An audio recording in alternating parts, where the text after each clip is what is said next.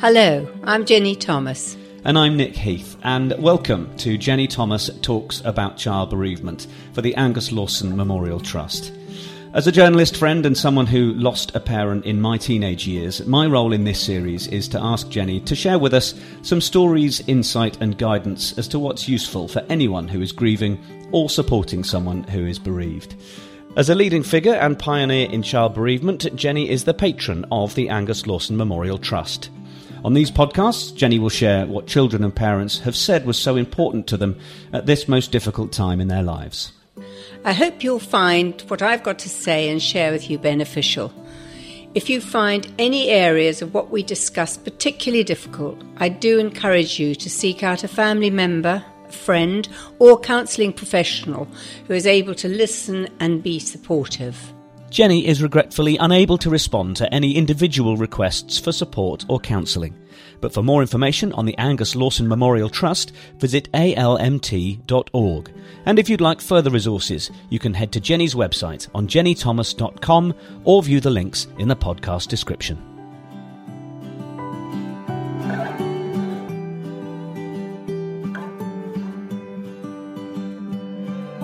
Hello and welcome to Jenny Thomas Talks About Child Bereavement.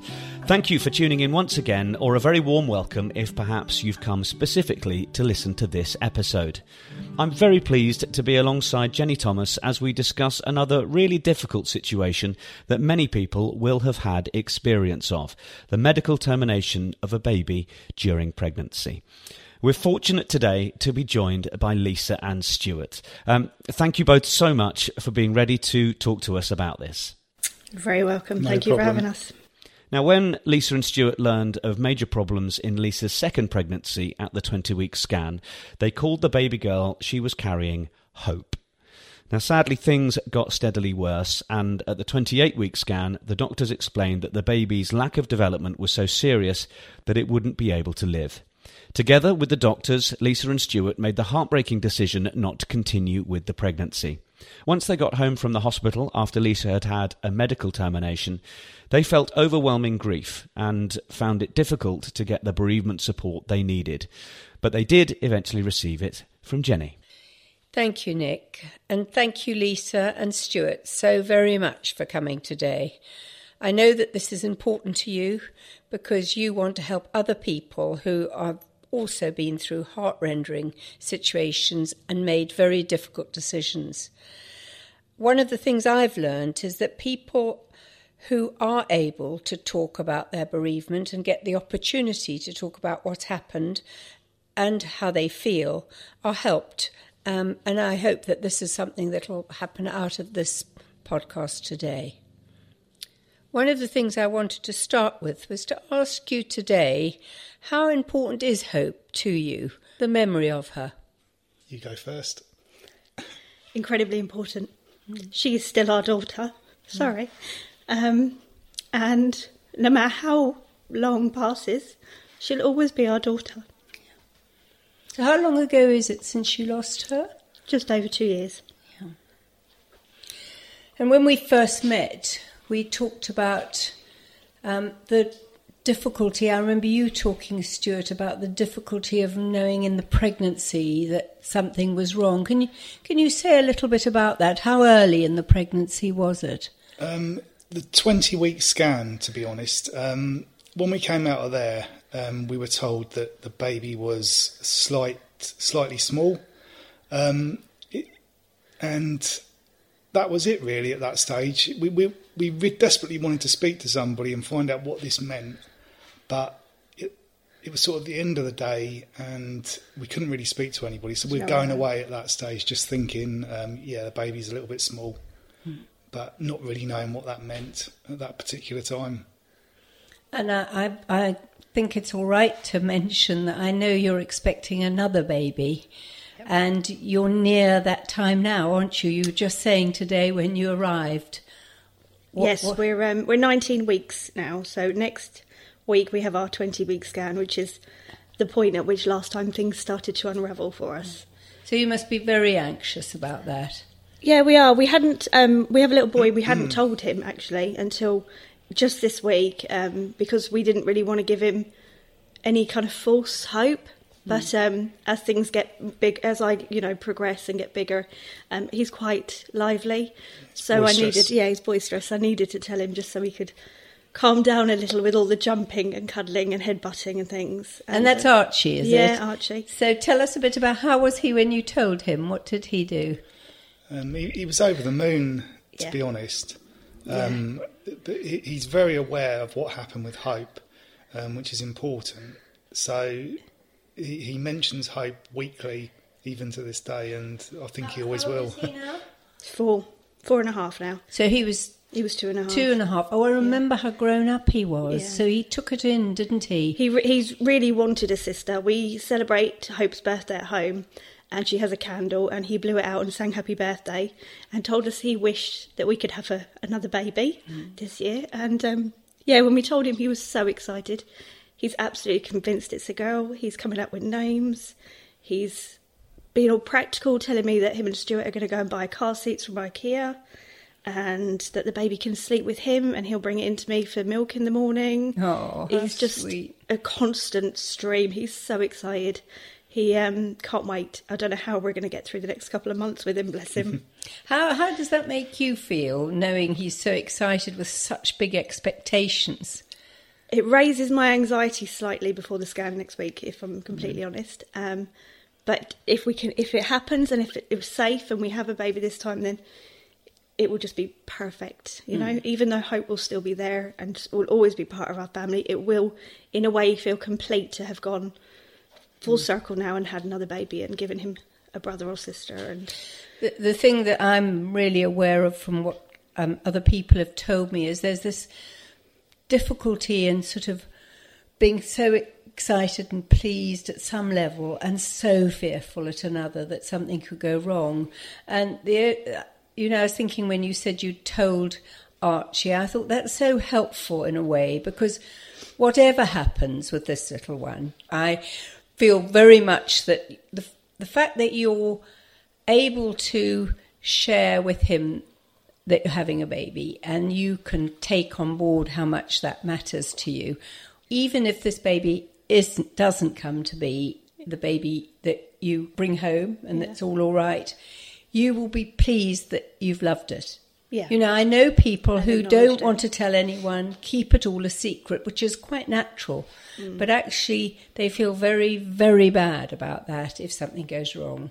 Of course, you feel terrible anyway, but you don't want to feel guilty that you didn't even feel pleased about being pregnant. Does that make some sense? Yes. To me, especially after what very happened much with so. Hope, because we were so focused on what it would do to our little life of 3, and you got very focused on what needed to be done around the house, and I got very overwhelmed at the idea of having 2 children, small children, close together, that we didn't really take time to enjoy that pregnancy, because we took it for granted, quite honestly. We had one child. We didn't think we would be one of these people that would be later on talking about a child who didn't live. So definitely. Can you say a bit, Stuart, about what happened with Hope? Because you were saying that at 20 weeks it started to unravel, that things were not as you'd hoped. Yeah, we were lucky enough to see a very good consultant who didn't really hide anything from us. So we were told early on, really, what may happen.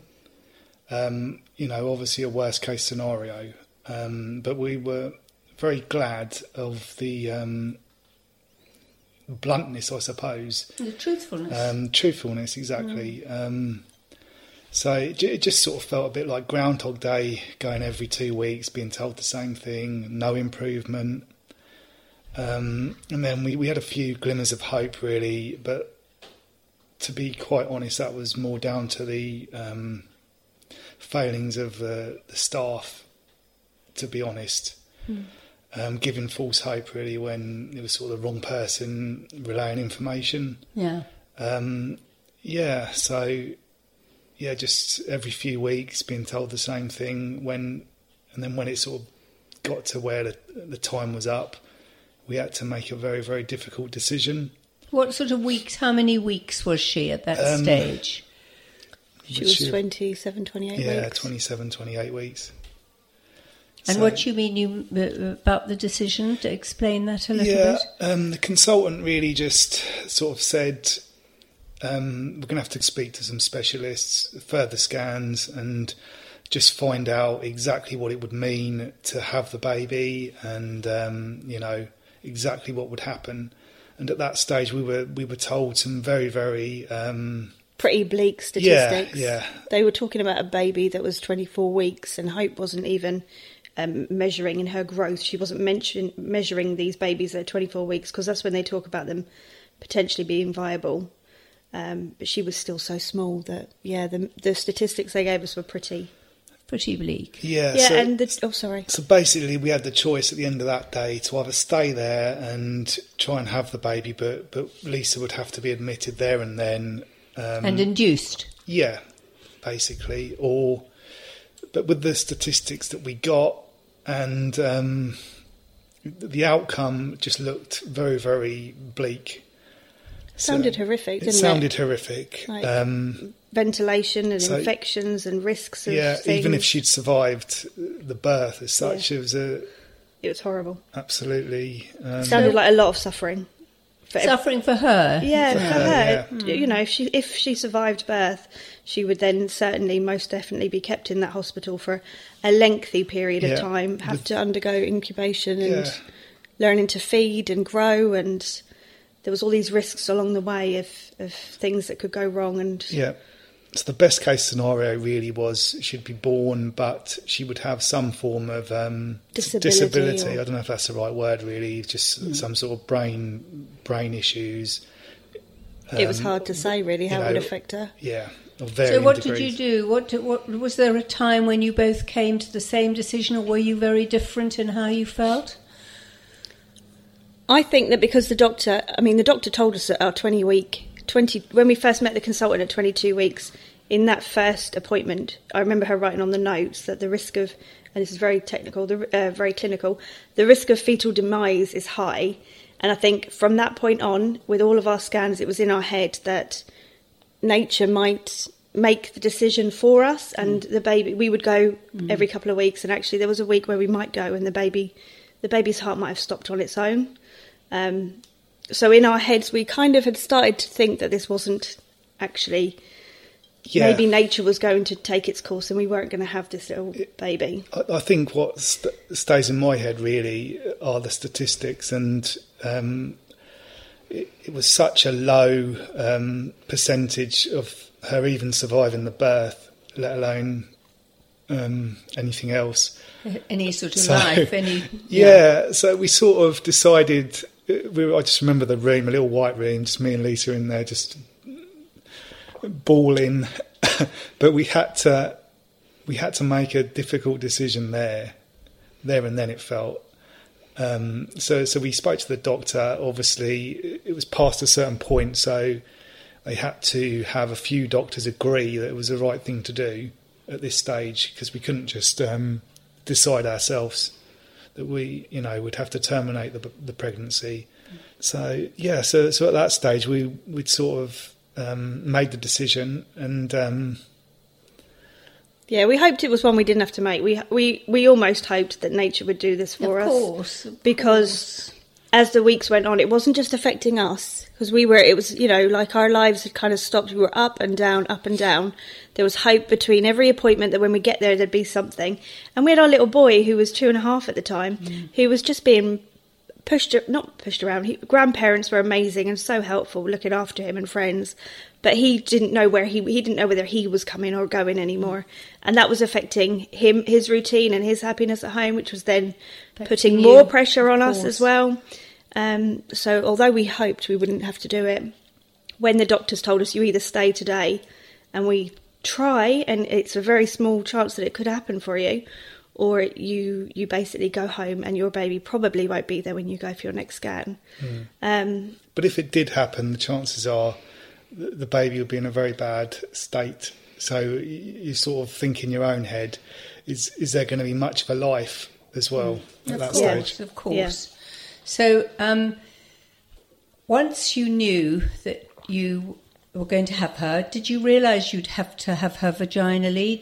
Did you know that? I don't think we knew anything really at the time. We just said, yeah, we think it'd be best now at this point. Rather than keep coming back and forth and let nature take its course, that we will. We said we'll come and see the consultant next week, and if the baby is still alive at that point, we would, if she would agree, we would terminate. And that when we saw her, that's when it was all explained to us what would happen. And how do you remember her birth? Quiet, really. Oh, for me as a dad, it was just exactly the same as Archie's. If I'm honest, it just surprised me that we would go through exactly the same routines. So Lisa would be given, the same pain relief. Same room, or not same room, same ward. We'd wander around, to the Asda, just while we're waiting. It just felt so cruel that it was exactly the same as what it was. We're on the labour ward with women walking up and down a corridor, hearing people actively in labour and giving birth to live children. We could hear babies crying, and we were in a room down the end. The only difference was that the room had a double bed in, and that was it, and a telly and stuff, so you could be comfortable, so to speak. But, so you stayed all the time, Stuart? I did, yeah. And do you remember her being born? Do you remember seeing her? Not as such, but with Archie, he was sort of whipped away because he was delivered via forceps. So it was a case of him sort of being whipped away quickly, and then me going over and cutting the cord. With Hope, it was again she was whipped away to be cleaned up. We didn't see her for a long. It felt like ages. It felt like hours. She was born in her sack. They told us afterwards. Oh, okay. So. Yeah, it did feel like she was gone for a long time. We didn't know what it was still at that point. We didn't know it was a girl, so we were still waiting to hear. It was very surreal because although it seems like a really strange thing to say, you're expecting to hear some cry. Yeah. Because it's just the natural, your partner's giving birth and there's no cry. It's just something so unnatural about it. It's makes it very real that she wasn't alive. Yeah. I think it was really at that stage for me where I sort of realised the enormity of what's happened. Yeah. Before that, I was sort of thinking, once the baby's born, we can move on. It sounds terrible now, but in my own head, I'd sort of thought once the baby had been born, it would be all over. But it was only just beginning. Yeah, exactly. The grief, the impact of actually, what had happened, and that baby had been born, so was really a part of you, and there was it wasn't this mythical pregnancy anymore, this mythical difficult pregnancy. Turns out that was the easy bit, really, sort of leading up to the birth, and it's the aftermath, isn't it? Yeah. Facing the reality that your little baby was a little girl, and that she was born, and she had died, and you need to somewhere find a way of believing that that's happened, and by talking about it and sharing it in the way that you do, you both have, can make it much more helpful for you as a couple. So at that painful time, how did you know that you needed support, and what happened next? Not a lot, really. We were left in the room. They brought Hope in after a few hours, and there was a palaver with setting up a cold cot for her. The nurse didn't know how to do that, and then they came back in to get a cold cot for somebody else, which I found quite sad that there was somebody else obviously going through this. So a cold cot being that they kept her little body in something cool so she could stay with you for a bit. Yeah. They didn't really... It was like they didn't really know how to deal with us. I suppose there was no feeding to learn or nothing, no nappies to change. So we were literally, it was like, you can stay for as long as you want, but we didn't really know ourselves what to do. And it was kind of strange sitting in that room overnight even with a baby in a cold cot next to you that wasn't going to wake up or wasn't going to do anything. We really just didn't know what to do. No, we were sort of expecting to be led by a bereavement midwife who I was hoping anyway, I don't know about you, but would sort of walk us through what was going to happen, how long we'd have to be there, what actually needs to be done legally in regards to birth certificate, death certificates. funerals. But We hadn't just considered it just funeral. seemed very, very confusing that we couldn't. Nobody was able to tell us exactly what we actually had to do for our daughter at this stage. That must have been very confusing. What was happening there was that we've learnt from parents that when a baby dies, it's important for parents to spend time with their dead baby. That helps them to face what's really happened, and for you to be there with Hope after she died was something that perhaps should have been explained to you more in a very sensitive way. And I understand that there was a midwife with you at that time. And what help did you get from her? She guided us. She offered us, there's clothes here. Do you want to dress your baby? And of course, we didn't have anything. But that was quite late, I think. Quite late in the day they offered us clothing. It must have been about 9, 10 o'clock at night. Yes, it was. But it was nice. No, it wasn't even that night. It was the following morning, actually. They offered us clothing for her. So all night she'd been wrapped in a sheet, in a towel, in the cot, and we hadn't been able to dress her. It was hard to look at her body, actually, because of it being so small. So when we were offered clothing the next morning, that was quite a nice thing to be able to do, to be able to dress her and put her in some proper clothes, give her a bit of, it was almost like giving her a bit of dignity, really. But that happened so late on, And it made her real. I'm so pleased. Massively. I didn't know you'd seen her little body, because I always think, they wrap babies up that have died, and you can't really see. You can't see them so clearly. So in fact, you did, although it was a day late. Yeah. No, I stilled myself to look. I wanted to look at everything, and I did take my camera and I did take photographs, and so I knew that these would be the only things we'd have to remember her. Going into it, I was very much the opposite. I was saying I can't look at the baby, but as soon as the baby was born, I had to. So I completely changed my whole outlook once you saw her and once she was here. Exactly. So I wanted pictures, just the same as with Archie, really. Just have on display at home. Yeah, we tried to take morbid, pictures of the three of us, didn't we? It's important. Yes, it's very important to have memories of a baby that's died. It's as important as a baby that lives. If a baby lives, you have years more of memories. If a baby dies, it's all you have. So how did you feel when you came out of the hospital? So after we came out of hospital, you get left completely alone. I had a text from my midwife. I had a text saying I had a midwife appointment, and then a text from the midwife saying, I've just heard what's happened, I'll leave you alone. Hopefully see you again one day, or words to that effect. And I just felt just let go, really, because after having Archie, you've got everyone. You've got the health visitors coming round, you have your 6-day check, I remember with him I couldn't breastfeed so well, so I had other people coming around to help with the breastfeeding. You're inundated with visitors, cards, flowers, and you go home and it's just back to normal life. And it must be horrific for women that go home and have got a nursery done and they've got to face all that kind of thing. We hadn't got that far, thankfully. But so I went to my GP and just said, I feel like after what's happened, I could do with somebody to talk to. The GP gave me a list of phone numbers, and that's not particularly helpful, because then you've got to ring somebody, you've got to say, hi, my name's so-and-so, and I need help because I just had a baby and she was stillborn. And you don't want to keep saying that to people. You don't want to keep reaching out to people when the doors feel like they're constantly being closed. It sounds really, really hard for you to have to say the thing that you find the most difficult, that your baby has died, but actually, in reality, it's helpful in grief to be able to say what's really happened.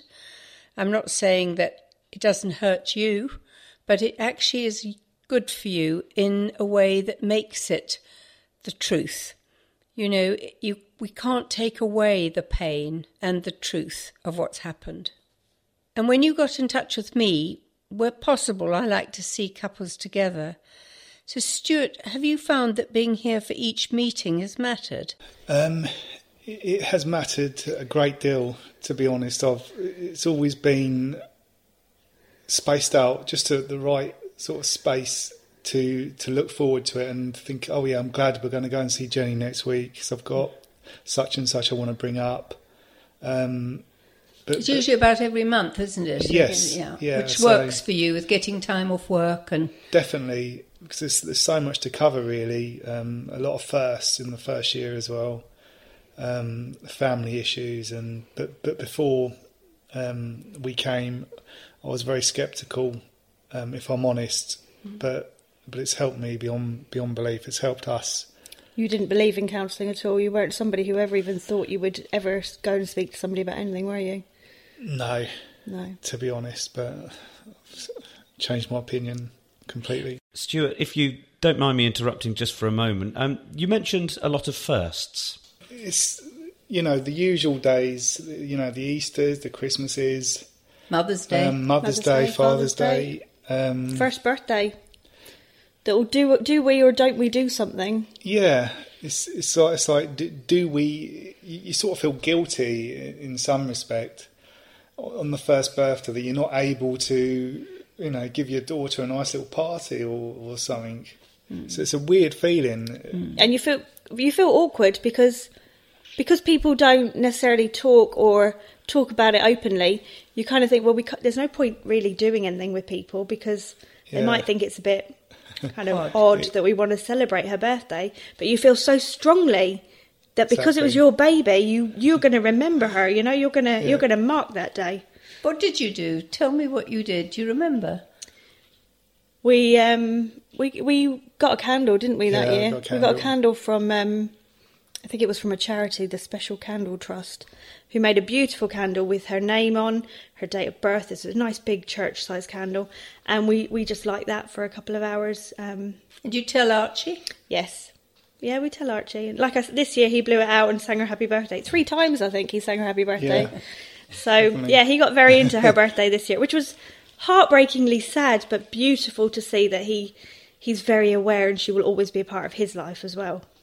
And in a way, he's likely, when you have this little baby, to ask you if this baby is going to stay or will this baby Yes. die. Yeah. Because he's a very bright little fella Yeah. and he asks lots of questions. I've loved hearing about him because he's asked things that feel very grown up. Yeah. And he's very likely to remember that his last little sister died. And he might be quite disappointed if this baby is not a little sister. But Oh, he'll yes. be pleased with it. Once Yeah. it's here, he will be pleased with whatever it is. You make a point now about Archie because that was something that we weren't prepared for and no one gave us any inkling or guidance on how to deal with. The fact that we had to tell another child that the baby they thought was in mummy's tummy wasn't coming home. And actually it was only with your help that we, because we were conflicted. Do we tell him? Do we not tell him? How do we explain it? How much do we go into it? And there was also many mixed views as well from people, not directly to us, but you could see on their faces sometimes disapproval if we mentioned her name in front of him or that was quite hard, and there was no You one did to it help so. guide You've us. done it so well. I mean, he's so okay, isn't Yeah, he? yeah. And he still talks He's about brilliant. her. You started with saying that, Stuart. So definitely. it feels like you've done some really helpful things as a mummy and daddy to a little boy who had a very big disappointment in his life, really, Yeah. because he didn't know her, but he knew what he longed for. Exactly. Yeah. And you've learned to Convert. talk to each other, haven't you? Yes. I can see such a difference, and it's so encouraging to see you feeling so close, and knowing even now you've got such a big thing, and very soon to find out about this little baby, you feel a really solid couple to go through something that's really big these next few months until you've got your new baby. I don't know if we hadn't had these sessions together, quite honestly. I don't know how. It was like Stuart said, when it happens, afterwards is when it really hits you, and how you're going to get through life and go back to normal life with this gap in your life. It was isolating. It's isolating from literally everybody, and it was isolating from each other. And Yeah. I think if we hadn't had this, I don't know where our relationship would be now 2 years down the line. No. Because I think the grief was quite hard for both of us to deal with. Yeah, we've been very lucky. to Yeah, have I do access. feel very lucky to have access to you to help us and to have been able to do this together, because it has brought us closer. And well, you've done it. Yeah. You know, you've done it. Yeah, we have. I haven't done very much other than be here to help you talk to each other. And that's what's so difficult. It's really difficult when you're both in a huge amount of pain. And where do you start? And your cup's empty. But actually, if you get invited to come together and you're helped to talk to each other, which you both did very willingly and cry together, it made a big difference. And I that's why I think I'm very grateful that you're willing to talk about this now. I did talk to you, and you remember about how men and women grieve a bit differently, that men can be very focused on wanting to be restorative and women can be very focused on wanting to be loss orientated. But actually in your situation, you, Stuart, were very, very good at being loss focused, weren't you? I found that really interesting, and because of your role in working within a health team, you were quite restorative. And I found that you sort of switched around. So it's not that it's one way or the other. Men and women do both. But it was quite a helpful thing to watch how you managed such a big loss together. Yeah. The other thing I just wanted to ask you about, you've said a bit about family, and I know your family are Irish, Lisa, and they you know, in Ireland, my experience of Ireland is people do have a head start on how to talk about and relate to grief. But also your family and friends, how have they been because of the loss of hope? How do you feel? Have they all been as helpful as you'd have liked? I think that people have... I think because it's such an uncomfortable subject, I think part of the reason we needed you was because everyone did not know how to deal with this or how to approach this or how to even say it. Everyone thinks that as soon as they say something, you're going to get upset because you might have forgotten. You never forget. So actually it's easier if somebody does just open a conversation, because then you feel like you can talk. That was the thing when we came here. You were so open and comfortable about it. It was just easy to be able to talk about it. And although we had expressions of sympathy from a lot of people, after a few weeks it kind of... So all our families, we had cards and, you know, everyone was saying sorry. But we didn't do a funeral because we didn't really know what to do. And so there wasn't really any talk. Everyone just we just got back to life, really, and got back to... Very lonely place. Yeah, and so things grew. You know, over the last couple of years, over the time we've learned to be more open about it and talk more about hope, haven't we? We have, and that's helped our family, I think, too, and even our friends to a degree. But I still feel like there's it's changed a lot of our relationships with people. Your friendships, who still those don't know. Those that are good, and the ones that, because they talk about it, and the ones that don't. They all promise. They all say, "We'll never forget her. We'll always remember. You know, you can always talk to me." And then her birthday comes round, nothing.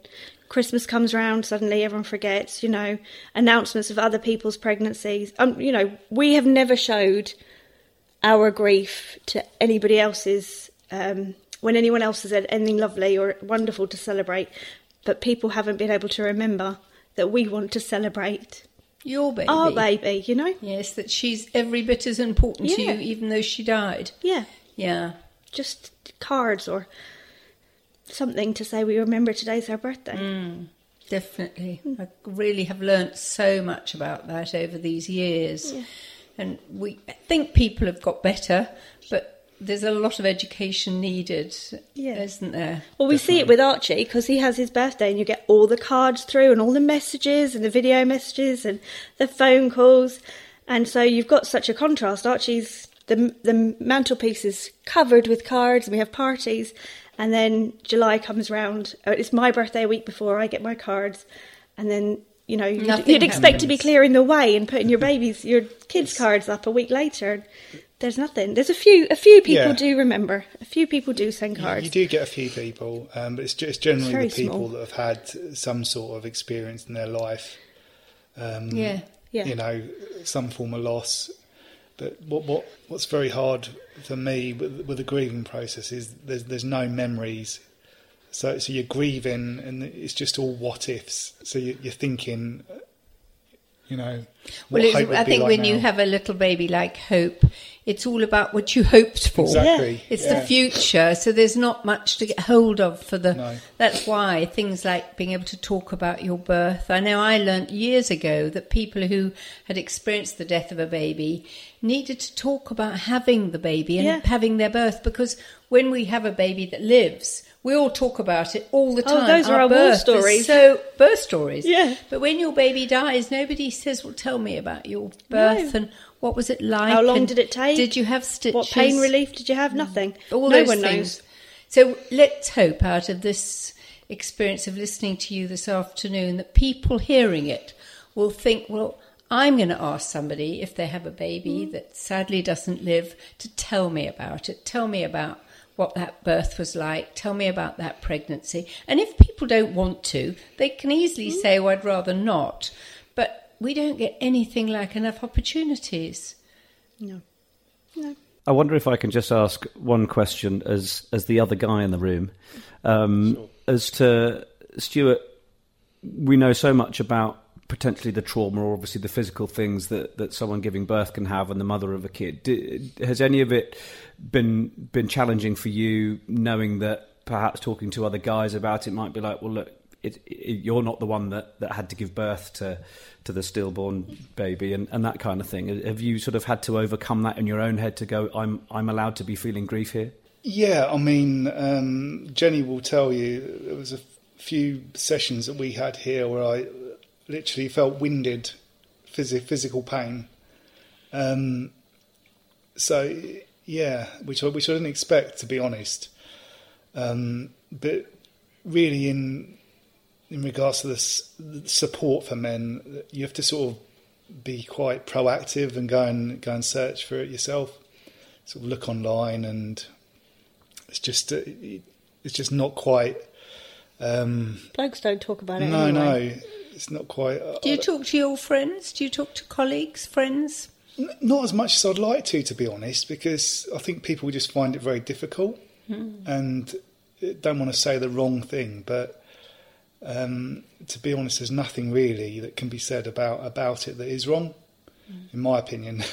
So people are think to themselves that, yeah, I can't ask that, I can't say that because it's just going to upset them. But of course you're upset, and they can't upset you more, exactly. can they? So it's completely the opposite, to be honest.